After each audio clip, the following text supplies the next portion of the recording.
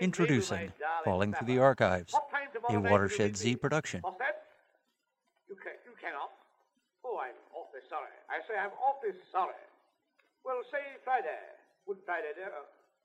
You won't have anything on Friday. Oh, I'll see you Friday night. Thank you very much. I'm much obliged. Come on, my boys.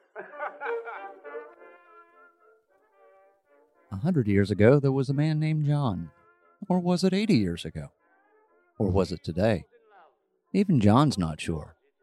All he really knows is that while so many things change, there are also so many things that stay the same. Traveling through the web of time with his old friend Ed in their ever-changing barbershop, John makes a point to always grab the local newspaper. The time capsules that let him and Ed know exactly where, and more importantly, when they are. No matter what part of time they land in, it seems John and Ed are known by every local they encounter, so it's best they stay up on the times. Today we find John returning to the shop with a copy of the Alexandria Gazette. The date is June 29th, 1914, and they're in a place called Alexandria, Virginia. Yesterday, June 28th, 1914, Franz Ferdinand, Archduke of Austria, and his wife Sophie were assassinated by Bosnian-Serbian assassin Gavrilo Princip, a member of the Serbian Black Hand in Sarajevo. And an already heated history is about to become searing hot. You might wonder who the Black Hand was, and why did they exist? Well, while it's been brewing for decades, in 1908, the Habsburgs took possession of the Serbian territories Bosnia and Herzegovina, and then tried to convince the Serbians to look to the successes of the other recent unification movements in Germany and Italy. But they weren't buying it. They felt like slaves to the autocracy. So, in 1911, a group of free Serbs created the Serbian resistance movement called the Black Hand. What they wanted was not only to free the Serbs under Habsburg rule, but to unify all Serbs under one kingdom. And they would do whatever was necessary to create a free, unified Serbia. Thus, when the Black Hand leadership found out that the Austria-Hungary's Archduke and heir to the throne, Franz Ferdinand, would be making an official visit to attend military exercises in Sarajevo, the official plotting began. And now we too are falling through the archives.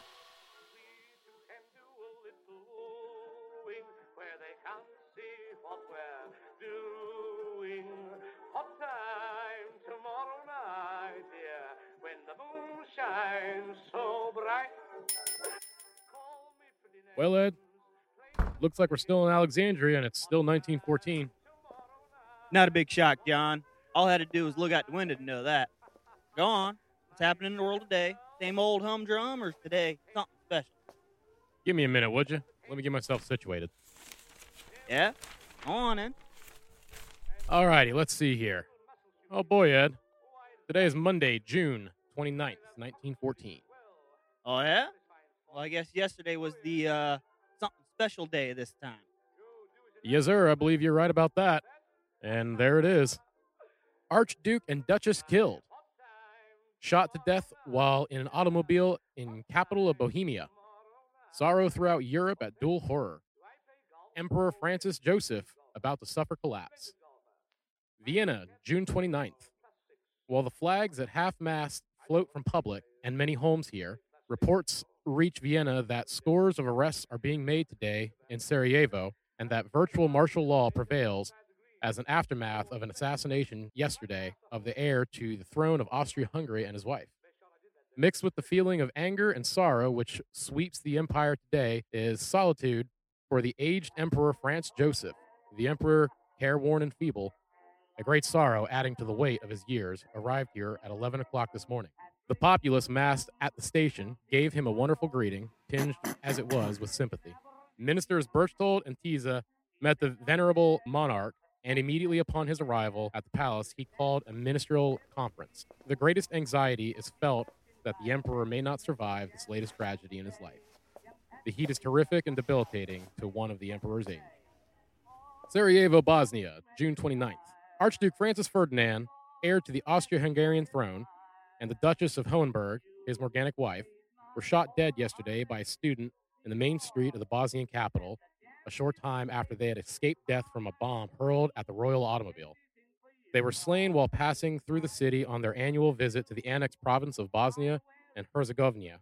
The first attempt against the Archduke occurred just outside of the girls' high school. His car had restarted after a brief pause for an inspection of the building when Gabrinovics hurled a bomb. This was so successfully warded off by the Archduke that it fell fiercely beneath the following car, occupants of which, Count von Booz Waldeck and Colonel Maurizio, were struck by slivers of iron.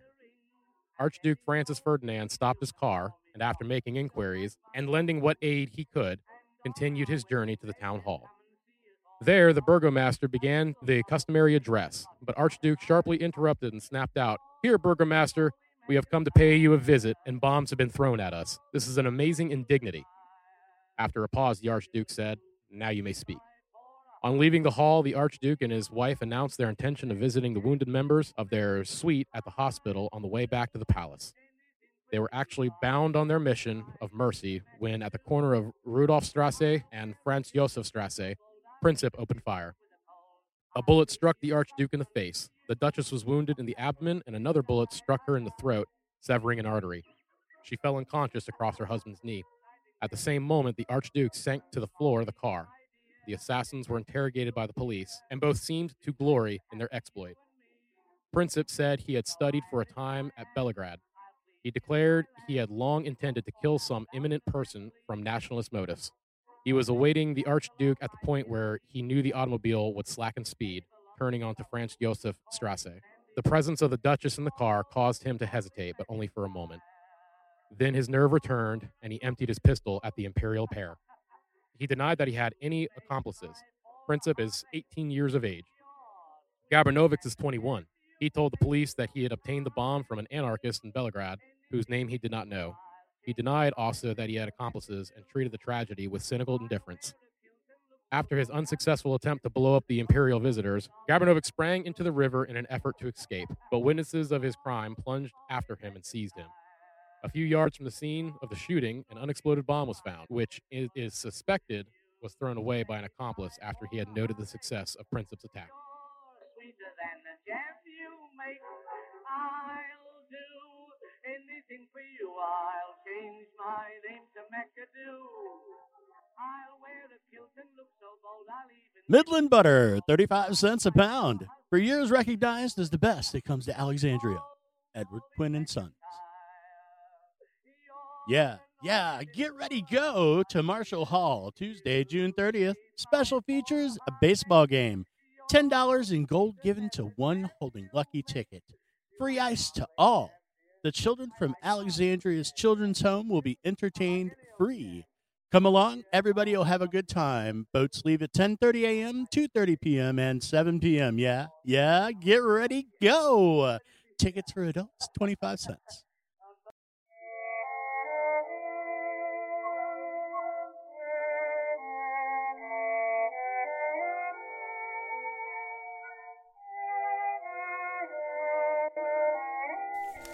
Yeah, if they think that's the end of it, they got one heck of a surprise headed their way.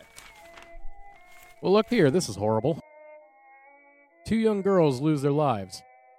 Loretta Kelly and Helen Leona Downey drown at dike. Get into deep water.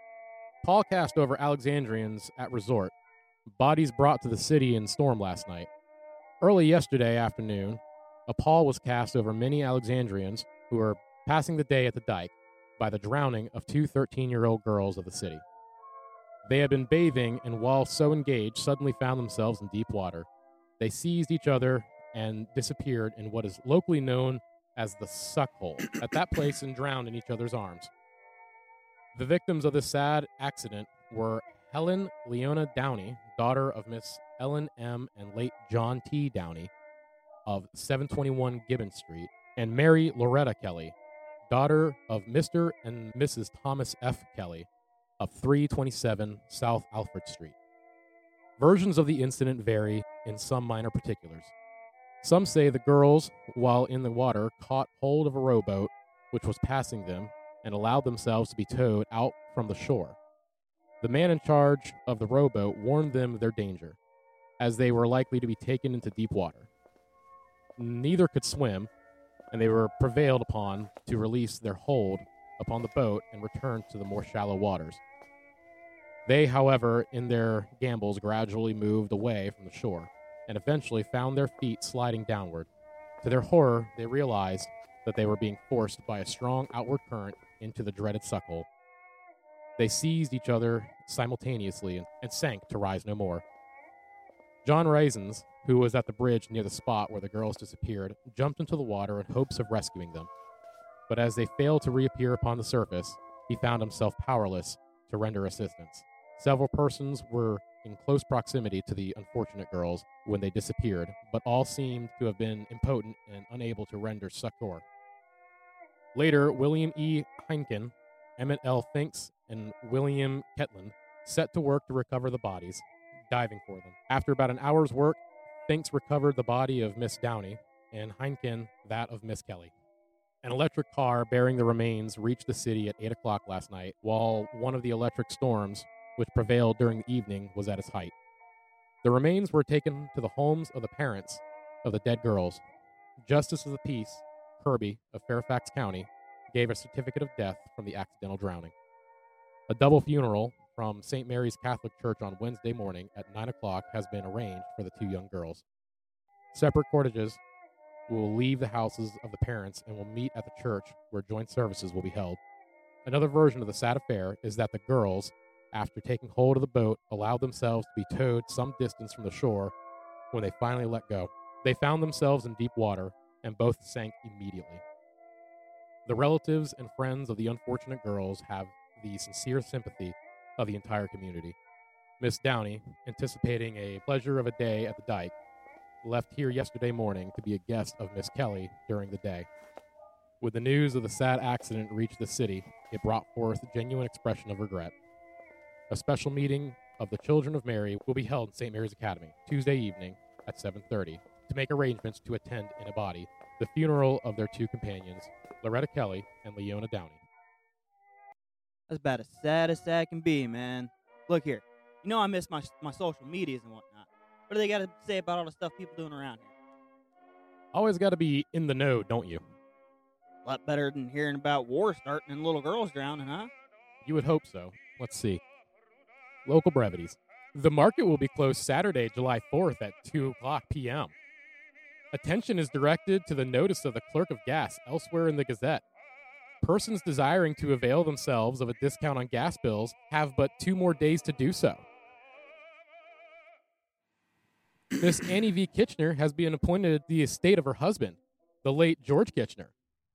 Lillian E. Conway, age 25, daughter of the late James H. Conway and Elizabeth Donaldson Conway, died in Baltimore Saturday. On the account of last night's storm, the open air service, which were held in the Christ Churchyard, were held in the church building. Plans are being formulated for the organization of a Mother's Auxiliary of Boy Scouts, Troop Number 2. All right, man, you ain't got to be such a smart aleck. All right, fine. In the case of Fred, Ray, Harry Hampton, and Leslie Irwin, all of Washington, charged with shooting Maggie Jefferson, will be tried before the Corporation Court. Judge Louis C. Barlev presiding tomorrow. City Tax Collector P.F. Gorman announces that Wednesday will be the last day for the payment to city taxes in order to secure the discount of 5% allowed for the prompt payment of tax bills. Semi-annual dividend, 3%, has been declared by the Board of Directors of Alexandria's National Bank, payable July 1st, 1914. Charles S.D. Adam has sold to Caleb B. Roberts house and lot at 521 Queen Street. The schooner Maud Bennett, loaded with building material by Henry K. Field Company, has sailed for the lower river. Miss William Rathbone Smith and family will be leaving tomorrow for Cape Henry, where they will spend the balance of the summer. Well, Cape Henry for the summer sounds like a good plan. I hope this damn shop gets us out of this time soon. You can hope, but it seems to me this place just loves taking us to the hottest spots it could find.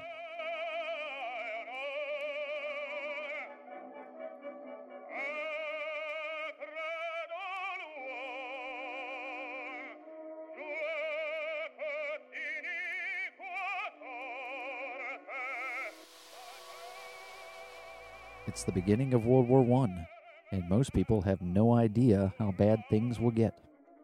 Will John and Ed stick around? Or is it time for them to fall a bit further through time? Guess we'll have to wait and see.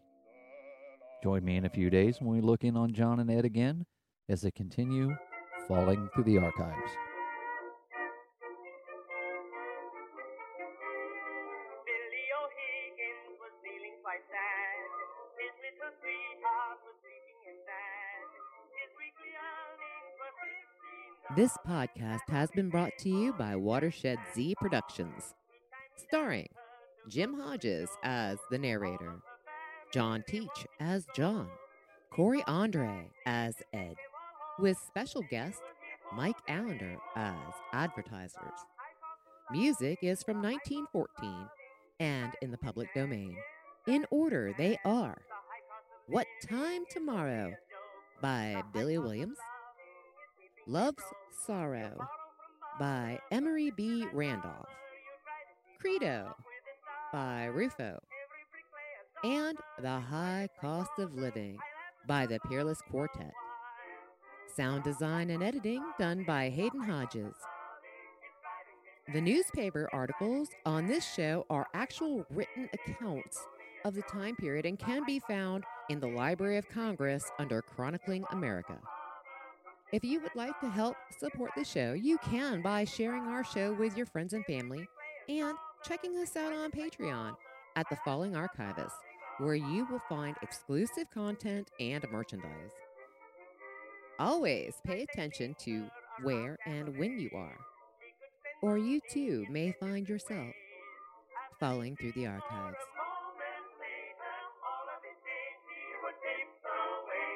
When they played music, his poor heart would sing. He'd greet the orchestra all to a drink.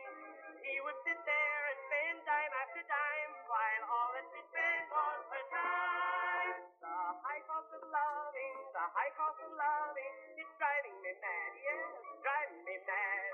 The high cost of living is only a joke. The high cost of loving is keeping me broke. You eat nickel lunches and buy her milk punches. You try to keep up with the style.